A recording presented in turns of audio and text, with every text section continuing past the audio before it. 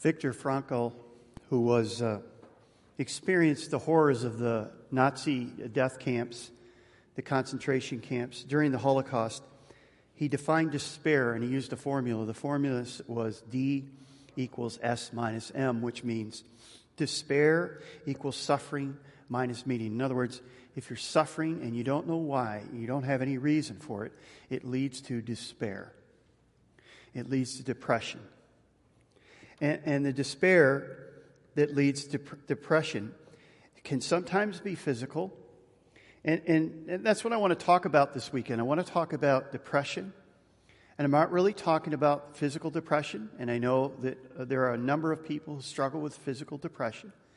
And I believe that we are bodies and we are souls, or we have a material and an immaterial part, and that we can be spiritually depressed and it can affect us physically. I think we can be physically depressed and it can affect us spiritually. And I think they're kind of so intertwined that you just can't cut them apart. They really affect one another. And so I don't mean to speak about physical depression and the treatment for that, whether it's going through counseling, whether it's going through medications and prescriptions, as much as I want to talk about spiritual depression, because I believe that as we read through Psalm 42 and 43 this weekend, you're going to see the psalmist is depressed. You're spiritually depressed. And the interesting thing about it, if you were to ask people, especially Christians, have you ever been spiritually depressed? If they were honest with you, they would probably say, yeah, I have been. But the interesting thing is, it's not something that we would ever admit to somebody, because we assume that because we're a Christian, we should never be spiritually depressed. It should never happen to us. We should never feel that way. But what I want to show you is that this is a natural part of the Christian life. And what I want to do is I want to describe how we can move into a state where we're spiritually depressed, and how do we move out of that state. That's essentially what I want to do this weekend. So I want to look at Psalm 42 and 43, which speak of the spiritual side of depression. And again, in these Psalms, the writer is battling his own spiritual depression. And I think he can guide us. So what I want to do is I want to begin with Psalm 42. I'm going to read the first 6 verses of Psalm 42. And you'll catch off really quickly what he's struggling with. And this will be one of those Psalms that you said, oh, I've heard that Psalm before, especially the first line. As the deer pants for streams of water, my soul pants for you, my God. My soul thirsts for God, for the living God. When can I go and meet with God? My tears have been my food day and night, while people say to me all day long, where is your God? These things I remember as I pour out my soul, how I used to go to the house of God under the protection of the Mighty One, with shouts of joy and praise among the festive throng. He doesn't anymore. Why, my soul, are you downcast? Why so disturbed within me? Put your hope in God, for I will yet praise Him, my Savior and my God. And then notice the last line. My soul is downcast within me. Well, there it is. My soul is downcast. He's describing somebody who's spiritually depressed. And you say, well, how do you get there? How do you get to a place where you become spiritually depressed? What are some of the causes that lead to that? And I think there's a number of them, and I think he hints at them as we just read through that passage. Let's look at those. The first one is you have no support community. You're out there on your own. Notice what he says. He basically describes his situation, and the only people he's describing are his enemies. He's not describing any friends in there. He essentially says, I don't have anybody around me. Oh, yeah, I do. I have a few people around me, but they're questioning me, where is your God? It's like, yeah, those are the kind of friends I have. So he's saying, I'm alone. I'm alone. Now, here's the thing. We all need community. Whether you know it or not, we all need community. Now, that used to be, generations gone past, used to be extended family. Well, now the extended family is all over the place, right? Most of us would say We're not living with our family's not close by. They're over. They're 3 states over, 2 states over. They're a drive away. They're not in the same community. Those days pretty much have changed with the invention of the automobile and the interstate highway and the freedom to travel. Our families are all over the place. So now the question is, the family used to be part of our community, and we don't have that anymore. So where do we go? Where do we go? Because we all need community. And the other part of it is some of us have community, or we have family around us, but guess what? They don't share the same spiritual desire and hunger and relationships that we have. And so when we start talking to them about Jesus or something, they kind of get upset, or they think we're crazy. And you say, well, who do you talk to? Who do you have that are not just, and again, I'm not talking about acquaintances. Many of us have acquaintances. I'm talking about a friend. I'm talking about somebody who knows you, somebody who gets you. Most of us would say, I have hundreds of acquaintances. But we'd be very lucky if we could say I have 3 really good friends in this life. I mean, think about it. If you could think of who are the top 3 people that you would say, these people would be my friends. Maybe you'd say, well, I'd have to say, maybe I have 1. Maybe I have 2. But we need those people in our lives. The thing is, you could quickly fall into spiritual dryness or depression because you lose your community. They're gone. They leave. They move. And you need to build new relationships. It may be that 5 years ago you had those connections. You had those friends. But they were transferred because of work or their family moved. And now you don't have them. And moving and equipping those relationships or picking up new relationships is hard work. And you say, well, how do I do it? Where do I go? And so it's really important. So who is it in your life that knows you well enough to hold you accountable, that knows that when you're kind of moving into spiritual depression or the wheels are coming off in your life, and they can see it, and they have the permission to come into your life and ask you about it. Who is talking with you about your spiritual walk? Who is going to notice when you're not doing well? Who are you learning with, and who are you praying with? Who are those people in your life that you would say, maybe there's 2 or 3 people in your whole life that they're your spiritual grounding people. They're the people you look to, right? The writer of Hebrews says something very interesting, and I think we often take this verse the wrong way. I used to. Let me read it to you. This is Hebrews 10, 24 and 25. The writer of Hebrews says, and let us consider how we may spur on one another towards love and good deeds, not giving up meeting together as some are in the habit of doing, but encouraging one another, and all the more as you see the day coming. Now, here's how many Christians interpret this verse, and here's how I used to interpret it. You should gather together, and in this building. I don't want to call this building the church because this isn't the church. We are the church.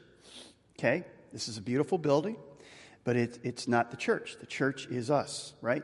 So as we gather together. So I used to think this is telling us that we need to assemble together. We need to gather together and not forsake that as the day is coming. I even thought when I was a new Christian, as the Sunday was coming. So as Sunday is approaching, gather together as Christians, right? That's not what he's talking about. The day he's talking about is not Sunday. The day he's talking about is the day of the Lord, the return of the Lord. And why is that? Because as we read through the rest of the New Testament, as we read through the Old Testament, the book of Daniel and the book of Revelation, we read Matthew 24 and 25, what does Jesus say? As the days get closer to my coming, it's going to get hard. Life's going to get difficult. The world's going to spin out of control. Have you seen that over there? Does it seem like it's spinning out of control a little bit quicker? And it's going to get harder and harder and harder to live for the Lord. And you're going to need other people to encourage you and help you and walk with you, and you walk with them. So he's saying, don't forsake the assembling of yourselves together as you see the day of the Lord coming, because it's going to be harder and harder to live for the Lord. And you need people to help you do that. Now, here's the thing. That doesn't take place in this room right now. You're facing forward and you're hearing me talk, right? You may be hearing it here at this campus or at the Roshek campus, or maybe streaming it. But you're listening to a sermon. You're listening to a lecture right now. That's not where it takes place. Where it takes place is where you're not sitting forward looking at a pastor teaching or a video or listening online. It happens when you're sitting in a group of about 8 to 12 people on a weekly basis. You're sitting there and you're sharing your life with that person, with that group. And you get to know those people. And there may be 1 or 2 people in that group that you really connect with. They know you, you know them. You meet outside the group. And essentially that's what we're talking about. We're talking about those groups, and that's why we're really putting a lot of emphasis of getting people connected to those groups, because that's where the encouragement comes. So if something's going on in your life, you're struggling, you're going for an operation, or you lost somebody in your life through death or something, they're the first ones to know about it. You share that with them. And so we want people to be plugged into those groups on a weekly basis. And I think that's what the writer of Hebrews is talking about. Don't forsake the assembling of yourselves, sitting in a circle with other Christians as you see the day coming, so that you can do this life together as it gets harder and harder. That's what he's talking about. So how are you doing? Are you in a group? If you want to be in a group, we can help you get in a group. But we can't come and find you and place you in groups. All right, so that's the first thing. So the first thing that can happen that can cause you to move into spiritual depression is that you don't have a support base. You don't have a group. You're not connected. Okay? Secondly, you're under attack. Notice that in verse 3 of 43 it says, "Where is your God?" And like I said, you look around and there's nobody that's like his friends. He doesn't mention, I have friends here, No, he doesn't mention his friends. He mentions his enemies. And you're in trouble when you have more enemies than you have friends. When you can count 10 enemies before you can find one friend that you can think of, right? And that's the problem here. So you can see that you could see why the spiritual depression is coming on. The third thing he says, you lack physical vitality. Look at verse 3. He says, "My tears have been my food day and night." Now, I don't really think that he's saying he's drinking his tears and that's all he's eating. I think the point he's making, though, is he's physically a wreck. He's not eating. He's not sleeping. He's physically a wreck. And that's where I think depression, physical and spiritual depression, are really intertwined. Because when you're physically struggling, it affects you spiritually. When you're spiritually struggling, it affects you physically. They're tied together. They're one and the same. And so he seems to be saying, I'm not eating, I'm not sleeping. So let's put this all together. He's not eating, he's not sleeping. He's surrounded by enemies. He has no support group. And this is a perfect storm for spiritual depression. You cannot live the Christian life. You can't live life, period, unless you have community, unless you're getting the rest you need, unless you're physically getting the food that you need to eat, and all the taking care of yourself physically and exercise, and taking care of having community and having friends. You can't do it. So here's the point, and this is where it gets a little murky. Some people see depression only as a physical problem that's managed by taking a prescription. Others see depression as a spiritual problem where you need to buck up, to pull yourself together. And I've heard Christians say that Christians should never experience depression. Well, that's just somebody who hasn't yet. That's really what's coming down to it. Or some people believe that the Christian should never experience depression. Here's what the Bible says. The Bible says you have an emotional dimension, so you need friends. The Bible says you have a physical dimension, so you need food and rest and maybe medicine. The Bible says you have a spiritual dimension, and you need the truth from God. We need to hear the truth. The truth will set us free. We need all three, not just one or the other. So a number of years ago, 3 years ago I think it was, I did the RAGBRAI. And if you don't know what RAGBRAI is, basically it's a ride across Iowa on a bicycle. And they call it the County Fair on Wheels. all right? And you go somewhere between 60 and 80 miles a day, okay? Well, you have to if you're going to, do it in a week. So essentially, the first day I wrote it, people said, well, you have to drink a lot of water. You have to drink a lot of water. So I had a big canister, and I was filling it up, and I was drinking. And I think I drank 2 or 3 the first day, okay? And what you don't realize is when you're riding a bicycle, as you're riding, your sweat is evaporating while you're riding. So you don't sweat, really. I mean, your hair and your head gets a little sweaty, but essentially your sweat evaporates. If you're out in the yard working, you're dripping sweat. So I need to drink, I need to drink, I need to drink, right? So I got done the first day, and I was losing it. I mean, I was losing it. I was like, man, what is going on here? I'm not sure. And I realized that I was not spiritually, but I was physically struggling there. And I realized I was dehydrated. So I began to drink, and I laid under the truck and under the shade. And about a half an hour later, I started feeling back to normal. And what I think is, there are times in the Christian life where we're just going through life, and we're not taking in the Word of God. We're not taking in community. We're not taking in the things that refresh us, the things that give us, refreshing life, right? We're not taking it in. And next thing you know, we're spiritually dehydrated.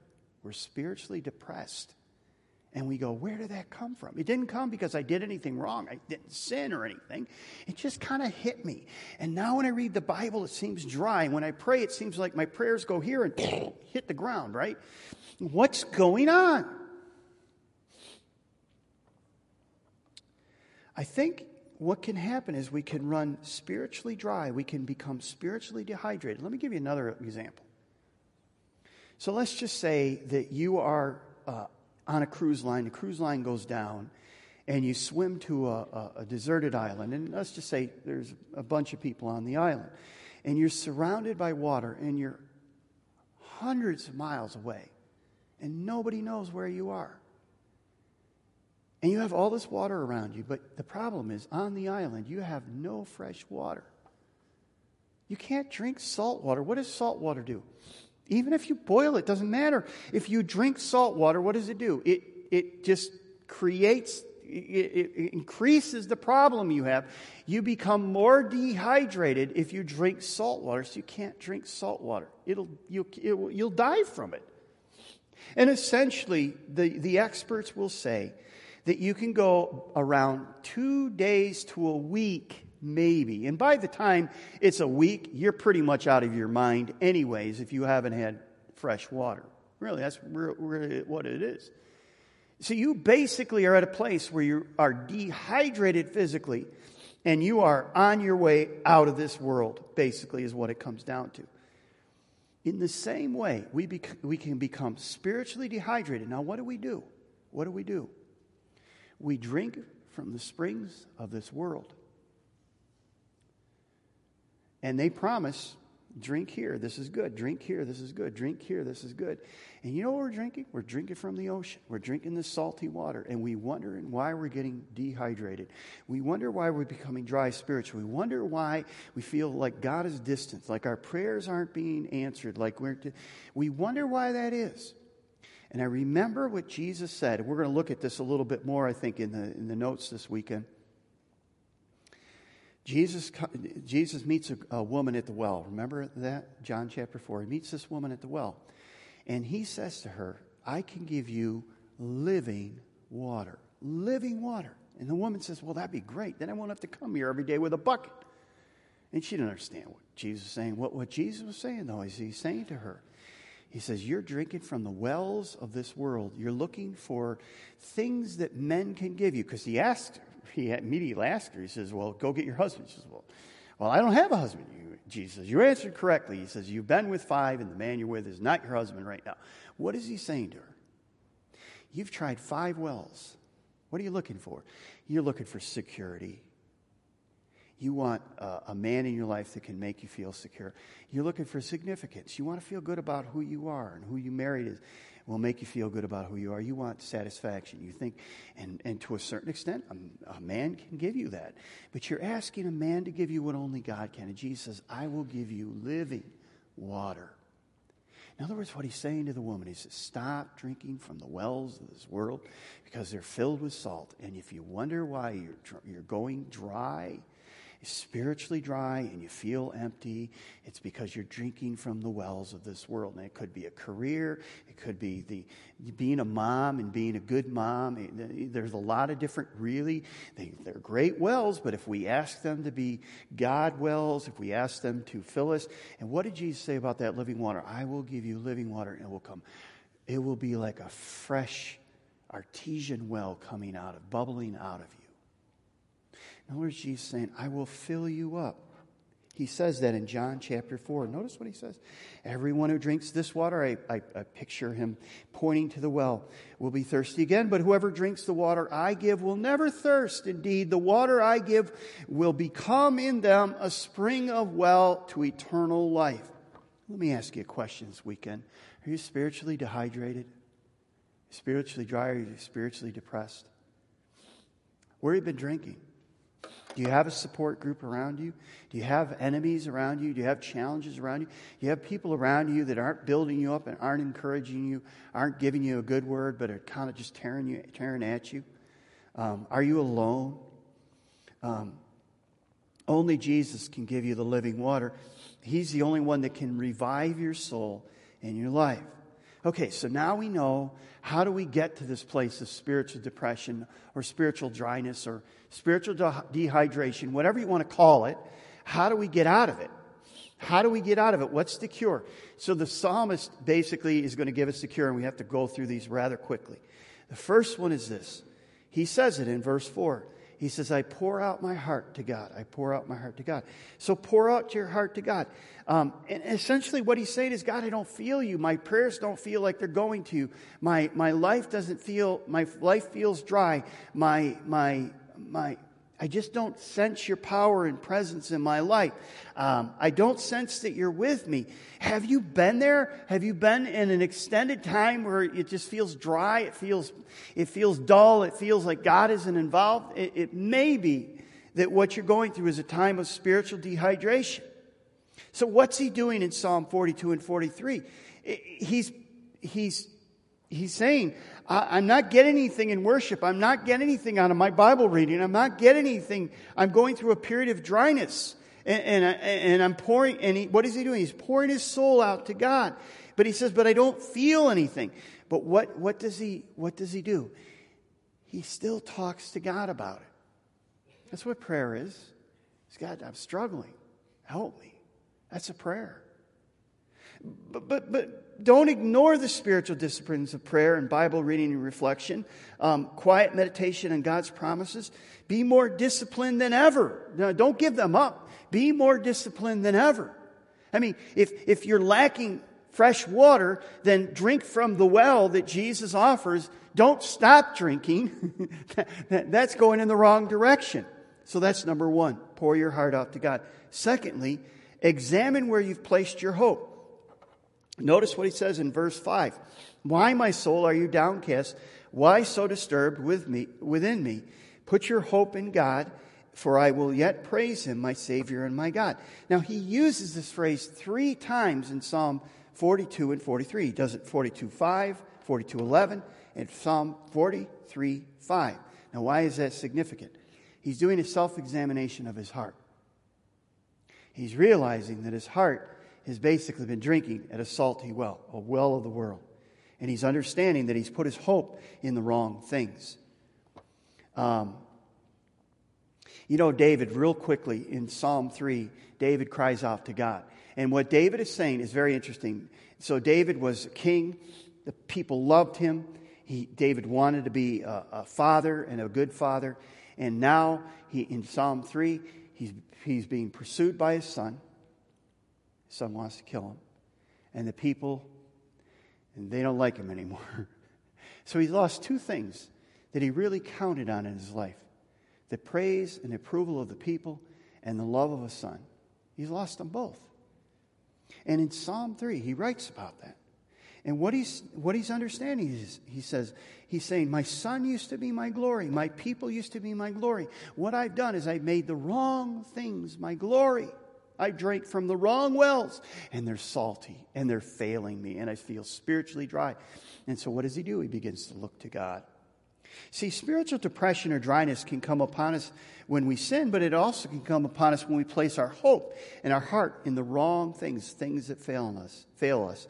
Times of spiritual depression are good times for us because they help us to examine, where have we placed our hearts? Where are we placing our hearts? Where are we drinking? Are we drinking in our relationships? Because relationships will let you down. How about your accomplishments? Your accomplishments will let you down. Your health will let you down. So it's a good time to examine your heart. Number 3, set your heart on God's loving kindness. Notice in verse 8, he says this in 42:8.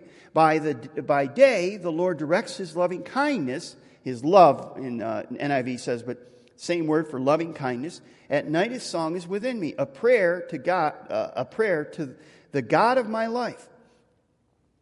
So notice what he's doing here. He's thinking on God, but he's thinking on God not in a general way, but a very specific way. He's thinking of God's loving kindness. That's a great word, loving kindness. He's thinking about how, and it's the Greek word, or the Hebrew word, hesed. The word means covenant faithfulness, unmerited grace, unconditional love. He's thinking about his life as a whole, and he's thinking about God's saving grace in his life.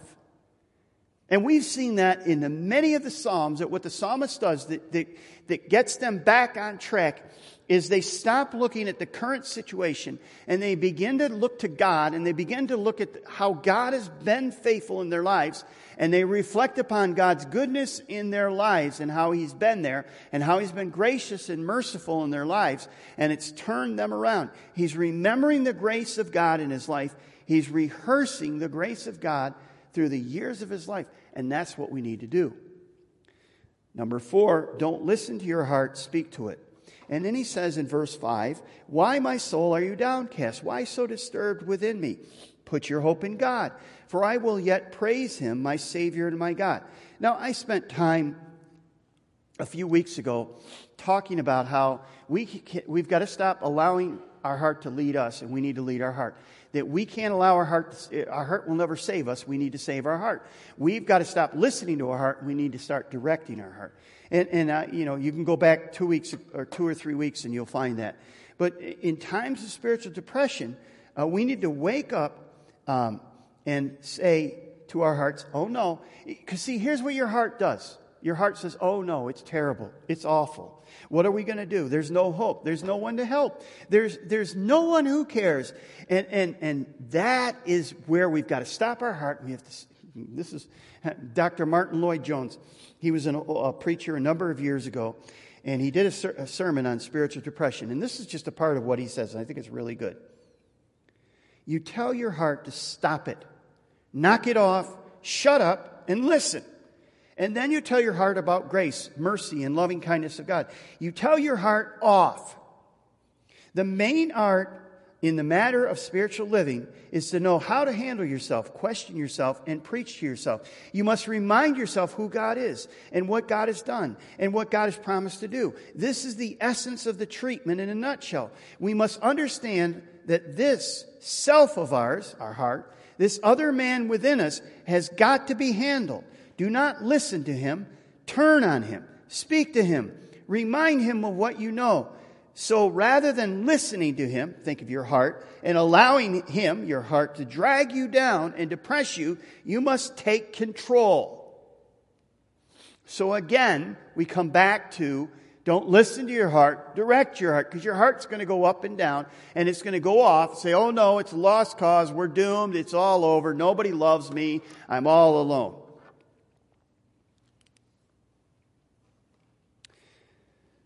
One of the biggest questions that we've seen over and over and over as we've gone through this series is this.